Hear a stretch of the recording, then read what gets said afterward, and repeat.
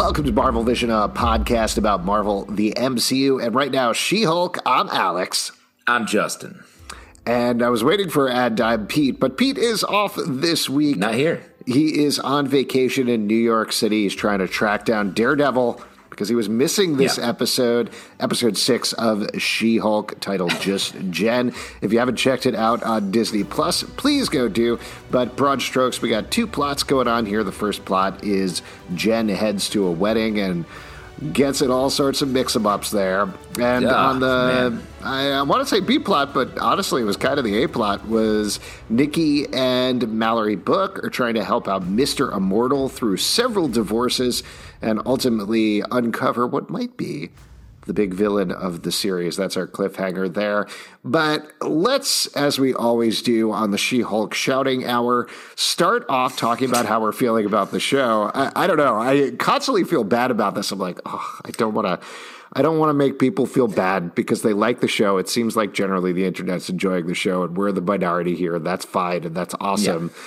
But I do think we've switched a little bit here, Justin. I think you were more negative about this episode, and I don't want to say positive. What comes between that?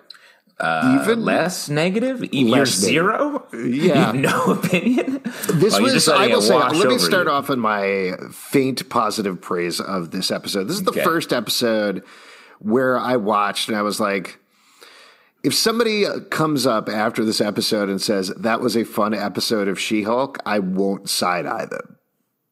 Wow. How about that? Praise. Put it on the DVD box. Because I looked at it and I was like, sure, this is fine. At least you're actually doing an A plot and a B plot here. We've complained before, or more specifically, I complained before when they were like, A plot and B plot coming together. And I was like, no, it didn't. And in this episode, they actually had an A plot, actually had a B plot. Ran both of them. I have some quibbles with the way they executed it, but just, I don't know, 6 episodes in, I guess I'm at the level of like, well, at least they know how to structure a TV show at this point, so good for them. Yeah. I hear you on this. Like, and I will say what's nice here is it's defined, like, Jen has to go to a wedding, and guess what? It's not going to be fun. And then we have the Mr. Immortal stuff in the law office.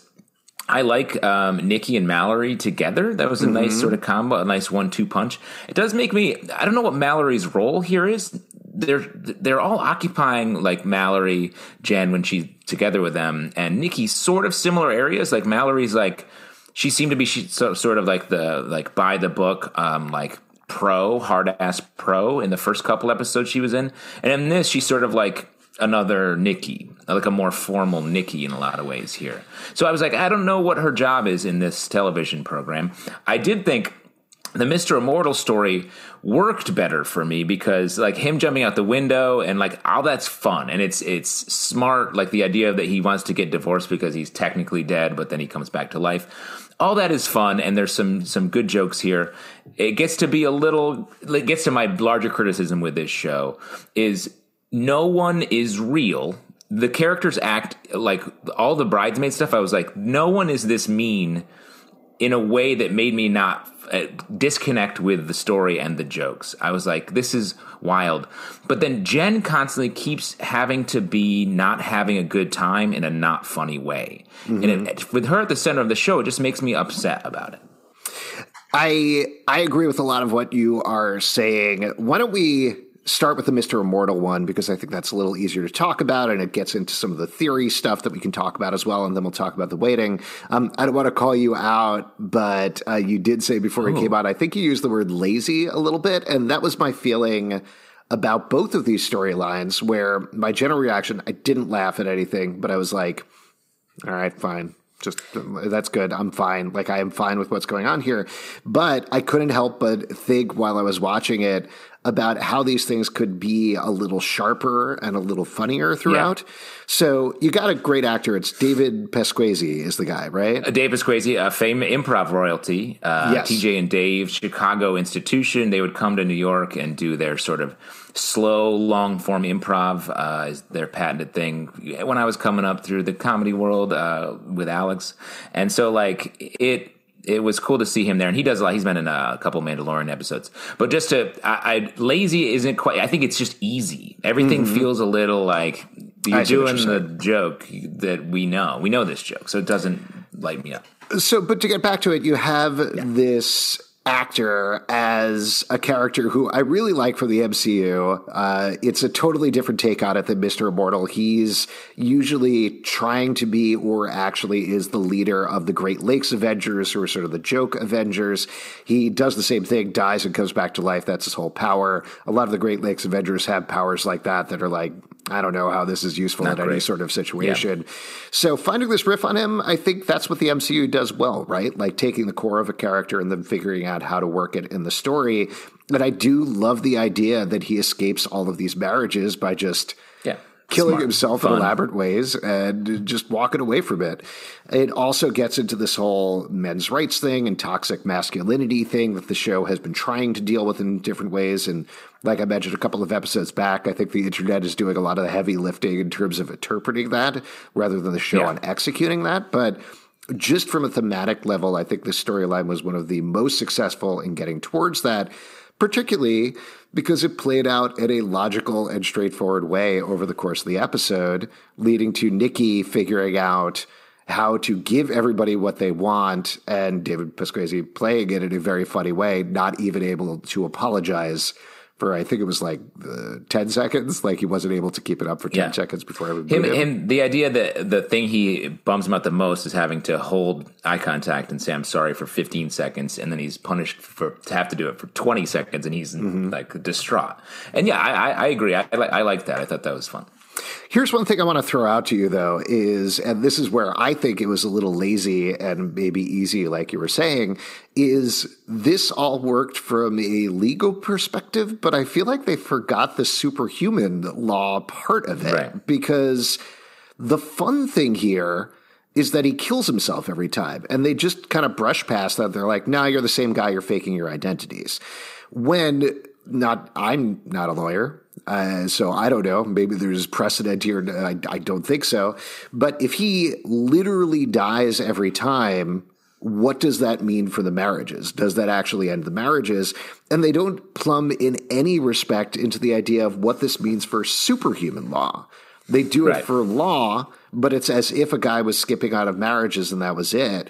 And there's this other level there that doesn't, I don't know. I think that's where you bring Mallory Book in. Like, Mallory Book from the comics is exactly what you're saying. She's no nonsense to a fault. She's like the uber straight man to Jen, who's kind of like, let's goof around. And Mallory is like, no. Yeah. And that's it.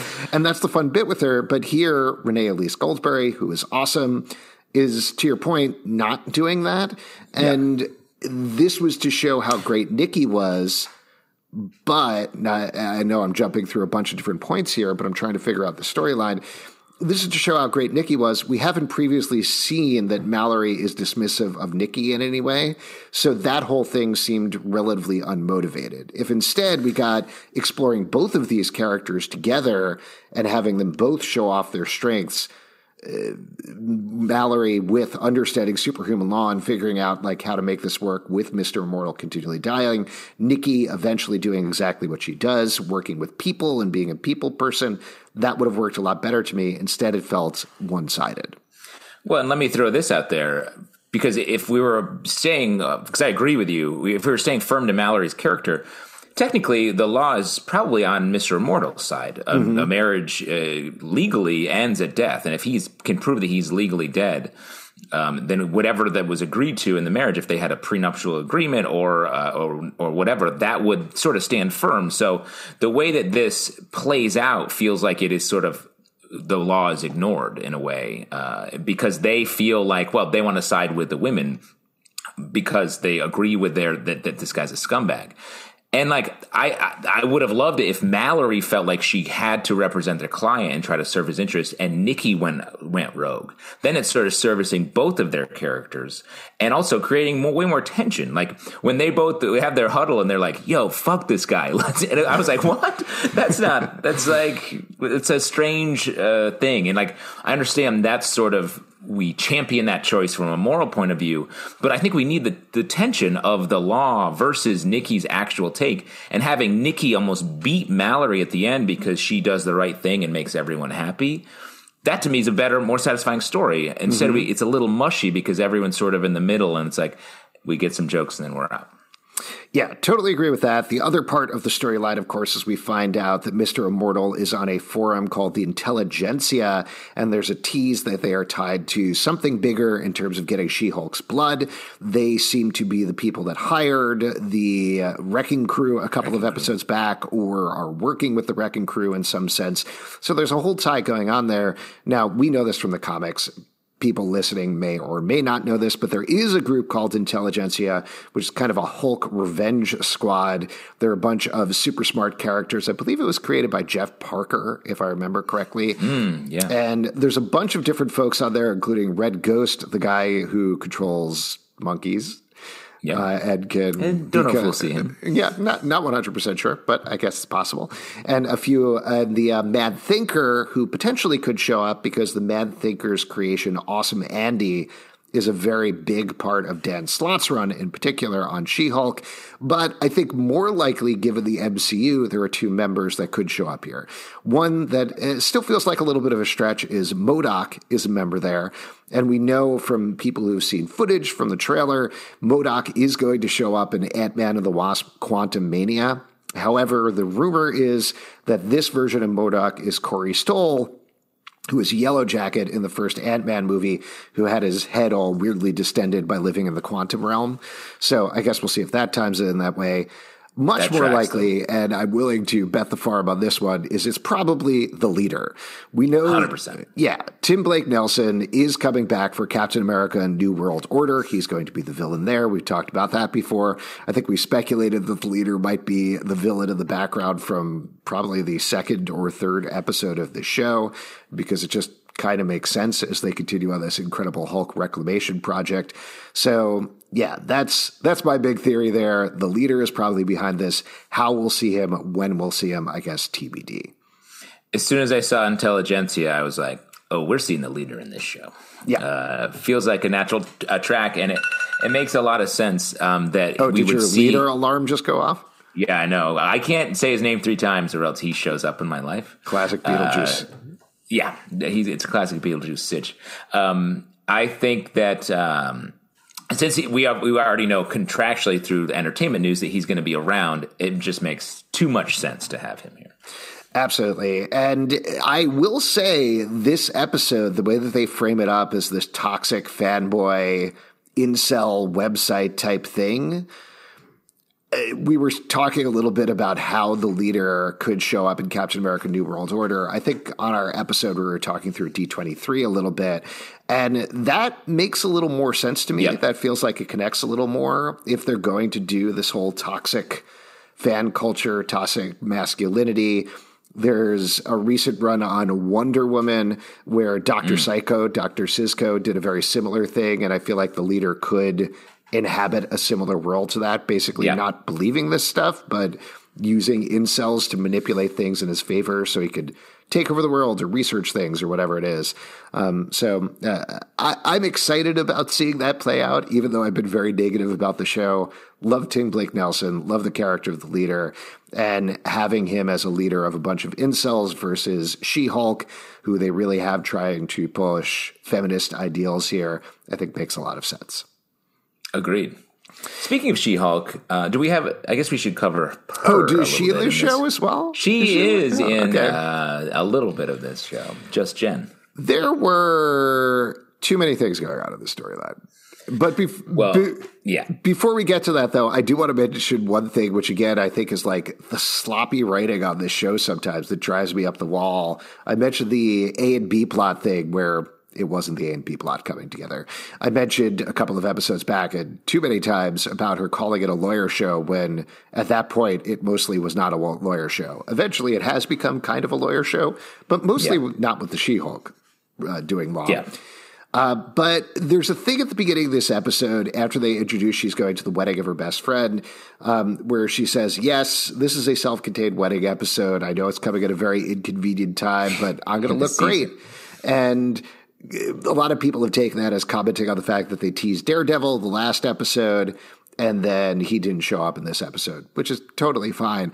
My issue is calling it a self-contained wedding episode when it's not. Yeah, it definitely wasn't. And the Daredevil thing may be true, but to me it felt like, I know this is a weird time for this episode because you expect some sort of rising dramatic tension happening here. And that to me is what I felt more lacking for the season as a thing. Because we saw Titania back here, but that felt resolved quickly in a way where I don't find her to be a big threat to Jen. Like in the fight, they barely fight, and then she runs away defeated because her veneers were cracked. And I don't know. I guess I just don't know what we're doing with Jen. She, as a character, she's just brutally harangued by all these people at the wedding to the point where I was like, no normal person would tolerate this level of mean. And I don't understand if there's a point to that. I just want to see it. Is it about her disassociating between the She-Hulk personality, and when she's Jen, she just takes punishment from other people? When she's She-Hulk, she has all the confidence in the world. If that's the case, and I suspect that may be the case, and maybe what we're getting to as like her version of the Hulk weakness, having two personalities. But I want to see it being confidently shown. Like, here is the point of this. Instead, we just watch our main character get just savaged by these people, and that with no response to be like, okay, I'll go dry clean all the shirts. I agree with a lot of that. I think my biggest problem with the storyline was so many different things going on at the same time that none of them got the proper amount of time for the focus. Like the idea that she goes to her friend's wedding, I guess I'm fine with like all the awkward wedding stuff. That to me is like bargain basement sitcom fodder. It's the same thing as like the dating stuff a couple of episodes back, where I was like, I could watch this anywhere. I don't need to see this in a Marvel show because I have seen this on 1 million sitcoms. Same thing with the guy who kind of likes her at the wedding, who you know nothing about. And I don't want to get into like, this show doesn't know how to write men, but I think the show either purposefully through choosing to make the men as broad as possible or whatever, but we didn't see him doing anything. He showed up twice and was this romantic interest, I guess, but didn't offer anything original or exciting or different. The Titania stuff, to me, that's the thing, again, like the other storyline where it felt like they didn't care as much about the superhero part of things. That's the superhero part of things. That's the part that makes this interesting and different from other comedies and other TV shows and other sitcoms. Having Titania come in, show up at the beginning and Jen immediately be like, she's here to drive me crazy. And then you have all this stuff that happens in the middle. And at the end, Titania's like, that's right, I drove you crazy. When she hasn't been on screen for, I want to say 20 minutes at this point or something like that, is nonsense. Instead, do that. Like, do that thing. Have it Jen be that thing. Be like, I'm a little awkward at this wedding. I'm not really good friends with these people anymore. I don't have a date. I feel a little bad about that. And then into that comes Titania, who proceeds to drive her nuts over the course of the episode, leading into this big fight. That makes sense to me. Having it execute the way it does it's nothing. It's like there's nothing to hold on to there. Yeah, and I agree. Whether or not it's intentional to have the men be sort of like veneers almost of humans, of men, fine. But like, I don't know what Jen's take is. Again, like, does she find, because she seems interested in this guy for a portion of it. And so I'm like, oh, I want to be interested in him, but he does, like you're saying, he does nothing. So I'm like, that makes me then retreat to the idea, does Jen have bad taste? And if so, what does that mean? But instead, it just sort of gets all washed. And I have actually a wedding question, and maybe this. I've gotten married. Go ahead. Yeah. Great. In their fight, Titania shows up, and she's wearing the same color as the bridesmaids, but she's not a bridesmaid. Right. That's not normal, right? You don't go to a wedding and they're like, everyone wear peach. No, that is something you don't do. I wonder if the joke there is, of course, Titania would do that. Maybe. Yeah, maybe. To me, I was like, oh, that just was a choice that wasn't sort of thought through. Because to me, I was like, she should be wearing something super ostentatious that is trying to take attention away from Jen, or just like something there was just no connection there. Like after, and this goes to the wobbliness that we're talking about, after her coming in as She-Hulk, looking great, everybody being like, oh my God, She-Hulk. And then the woman who's getting married, played by Patty Guggenheim, who is very funny, is like, I don't want She-Hulk to be at my wedding. Play off of that. Jen is now very uncomfortable, doesn't know what to wear, doesn't feel great, doesn't look great. Titania comes in with the bridesmaid's colors, is not a bridesmaid, and immediately the bride is like, oh my God, Titania, I love her. And Jen points out, she's wearing the same color, she's doing the same thing that I just did. Yeah. That's how you play off of that. Another way, make it like a farce where Jen has to be Jen when she's with the bride, but it has to be She-Hulk to fight Titania any other time. Then it's like a great runaround and then Jen has power in it because she's making choices.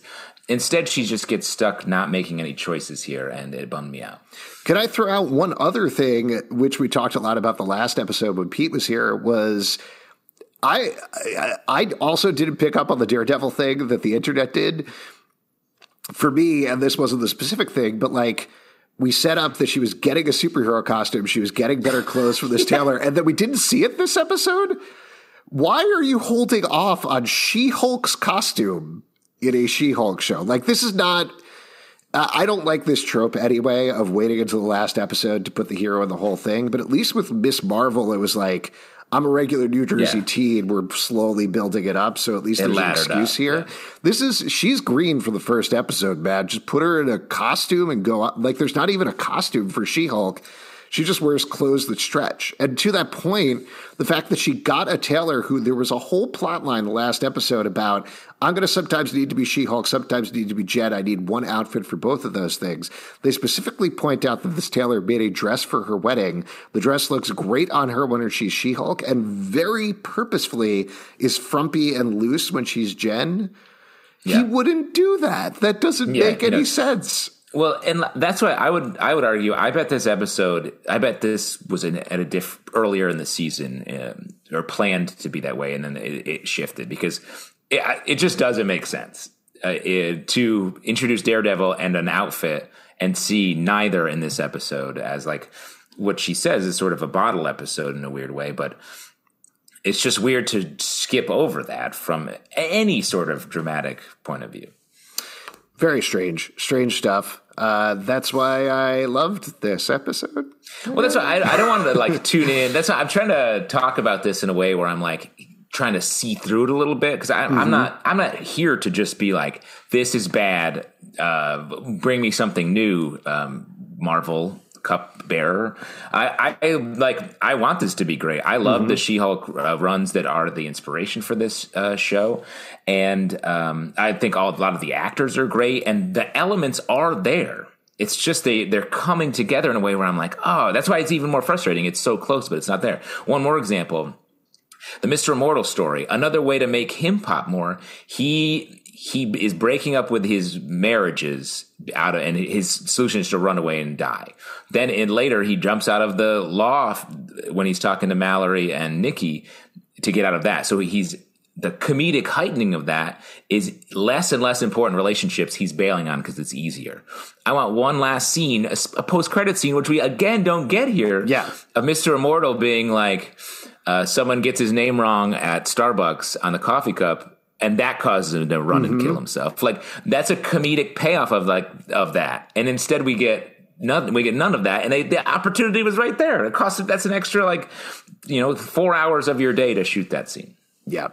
It's frustrating. I, again, am glad so many people are enjoying it. Please go enjoy your thing that we aren't necessarily enjoying. And thank you for paying attention through all of our shouting and complaining about this. But like you said, Justin, from our perspective, we want it to be better. We want it to be stronger. And frankly, it's frustrating for me when I watch other comedies now because I'm like, oh, right, people do actually know how to make comedies. Like I got into a conversation the other day with somebody about What We Do in the Shadows, which obviously that's a very high standard to hold anything to. But when you're talking about something else that has supernatural elements or super elements in a comedy, that does balance this stuff perfectly, where you have character arcs, you have emotion, you have comedy, you have all of these things running at the same time.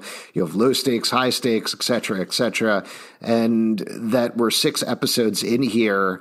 And like I've said a million times, still figuring out how comedy shows work is very frustrating to watch. So that all said, why don't we move to our vision board and talk about what we want to see the next episode other than enjoying it? Justin, over to you.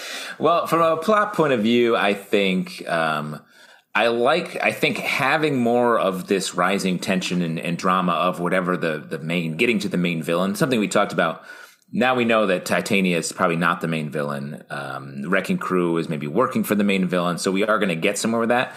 Having some stress may like sort of snap the focus in on the show a little bit, where it will feel like it's building towards something and not having Jen sort of just left in the wind in different situations.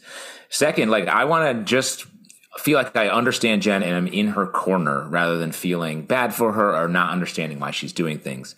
And again, giving her a strong directive. One thing we didn't talk about, what I thought was strange, she gets wasted in this episode to deal with her problems, which I was like, you know, this is sort of a kid's show. Like, I mean, I'm by no means, like, I drink plenty in my life. But I was like, this is a weird message that she's struggling, and so she gets drunk and makes sort of bad choices. It gets in a fight. You're the hero of the show. I had less of a problem with that because I think that's wedding behavior. Somebody always gets 100%. wasted at the wedding, dances by themselves, and that to me was the most fun part of the episode. Just Tatiana Maslany having a good time dancing. And her not being able to turn into She-Hulk because she's too drunk, I thought that was very fun too. Yeah. But it just was weird because in an episode where Jen didn't make any decisions about anything for her own benefit, the one thing she did decide to do was to get wasted. And I was like, just a little, maybe I'm being too much of a dad here, but it felt just a little wobbly from a character point of view for me. My kids have started watching She-Hulk and also started getting wasted. So I don't know. Well, as long as you're, I mean, I can't wait to drink with my kids, but I'm probably going to wait until they're a little older. Mm-hmm. Nice. I am looking forward to, what am I looking forward to? A drink. A drink. A cocktail. Yes, a cocktail. I'm looking forward to villain reveal or something reveal. Stop playing coy with stuff. We're watching She-Hulk. The rest of the show is very much not coy, so there's no reason to play coy with the costumes. There's no reason to play coy with Daredevil or the villain or anything like that. Like, just bring it on. We have 3 episodes left. Let's get to it. I would love to be enjoying this by the end of the season. Are we going to get a romantic relationship between Daredevil and She-Hulk? Or I don't know. Anyway? Maybe. I'm curious about that. That's a thought I had because, yeah. Yeah, I guess we'll see what happens. They're both very romantically inclined, so it definitely could happen. But I think they'll keep it all business. Yeah. If you would like to support this podcast, patreon.com/Comic Book Club. Also, we do a live show every Tuesday night at 7 p.m. to Crowdcast on YouTube. Come hang out. We would love to chat with you about She-Hulk. Apple, Spotify, Stitcher, or the app of your choice to subscribe, listen, and follow the show at Comic Book Live on Twitter. Also at MarvelVision Pod on Twitter, Instagram, and Facebook. ComicBookClubLive.com for this podcast and many more. Until next time, stay marvelous. Stay lightly drunk.